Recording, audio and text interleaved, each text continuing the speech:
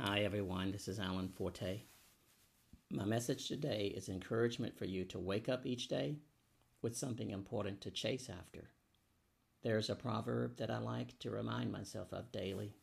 This is what it says: I went past a field of a lazy man, and by the vineyard of a man lacking common sense. And there it was, all overgrown with thorns. Its surface was covered with needles, and its stone wall was broken down. And when I saw it, I stopped and considered, what does it mean? I looked on it, and I received instruction. A little sleep, a little slumber, a little folding of the hands to rest. So shall poverty come upon us like a robber, and our needs will come like an armed man.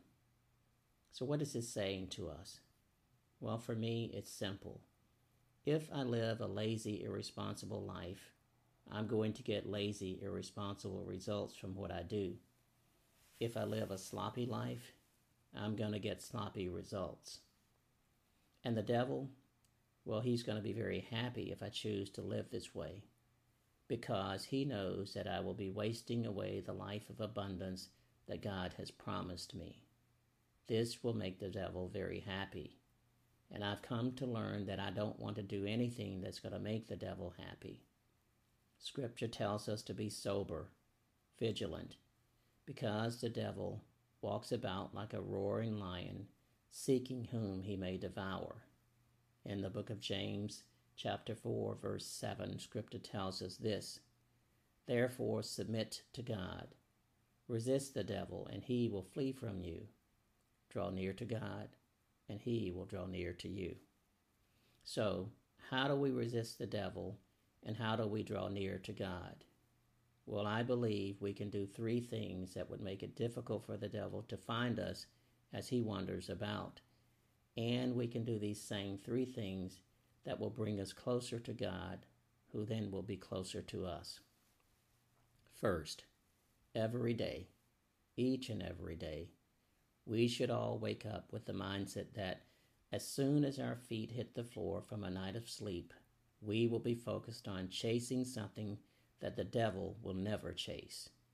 You see, you don't need to necessarily fight the devil each day. Sometimes the best way to resist him is to chase something that he won't chase. So, the first thing that you should chase each day, well, that would be the presence of God himself. It doesn't matter what your situation is at the moment. If you decide that you're going to chase after God, hoping in some way that you'll lay hold of and catch him, you will be putting distance between you and the devil, and you will close the distance between you and God. Every step that you take towards the presence of God, he will take 2 steps towards you, so that your effort to find him is made easier by him. And God's not difficult to find if you learn to wake up chasing after him. Don't wake up every day and go through each day pursuing things that the devil can help you to get. The devil will never help you to become a better person, nor will he help you to have closer relationships with the Lord or with anybody else. So if you choose to chase after these things, he will have to flee from you. Then, you should wake up chasing after a particular place to be. Just like he wanders about each day seeking whom he may devour, the devil hopes that you'll live a simple life wandering about with no real purpose or no real place to be. Don't give him this power over you. You ought to wake up each day chasing after something specific, a specific place, a specific location that you want to be because someone else expects you to be there. Now, this may be a better person in your spouse's life, or a better parent in your children's lives, or a better friend to your friends. When you chase after being in a specific place, the people who need you, they will find you more easily because they look for you to be where they need you to be. If you don't have a specific place or purpose to fulfill, you give the devil the opportunity to entice you with the spirit of laziness. Your fields, where they're going to be overgrown. Your work, well, it is likely to be of lower quality, and your relationships will be weakened, all because you do not chase after being where it's most important for you to be. Now, the Lord saw that we would have need of this, so He decided to be where we could always find Him, right in the middle of our hearts. So learn to wake up chasing to be in a place where others can always be assured that they'll find you. Now, finally, wake up chasing after the need to make yourself a better person so that you can inspire someone in a positive way each day. Have something of yourself to bring each day to transfer to someone else so that they are inspired to be greater. They will find it if you inspire it. So wake up each day chasing after being a better you.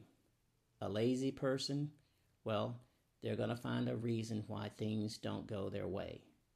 But the inspired person will chase after being better because they know someone else is counting on them for that. And they also know that a better person will do better things and they'll make things better for others. So, wake up determined to be something for someone else. In this way, God sent Jesus to die for us. When God is for us, who can be against us? What can stand against us? Likewise, we ought to wake up each day chasing after the privilege of being there for others and to stand for others so that they are not easily overtaken by those who don't care for them. When God couldn't do anything better, He decided that He would send His only Son to save us. We can do nothing better when we choose to wake up and to chase after being in the hearts of someone whose needs and whose desires are simply to have our presence in their lives. God's greatest people wake up each day to fulfill these expectations they place on themselves to help others come to live more abundant lives here on earth. If you live to chase yourself in these ways, people will journey with you because you've traveled with them. Learn to live a delivered life.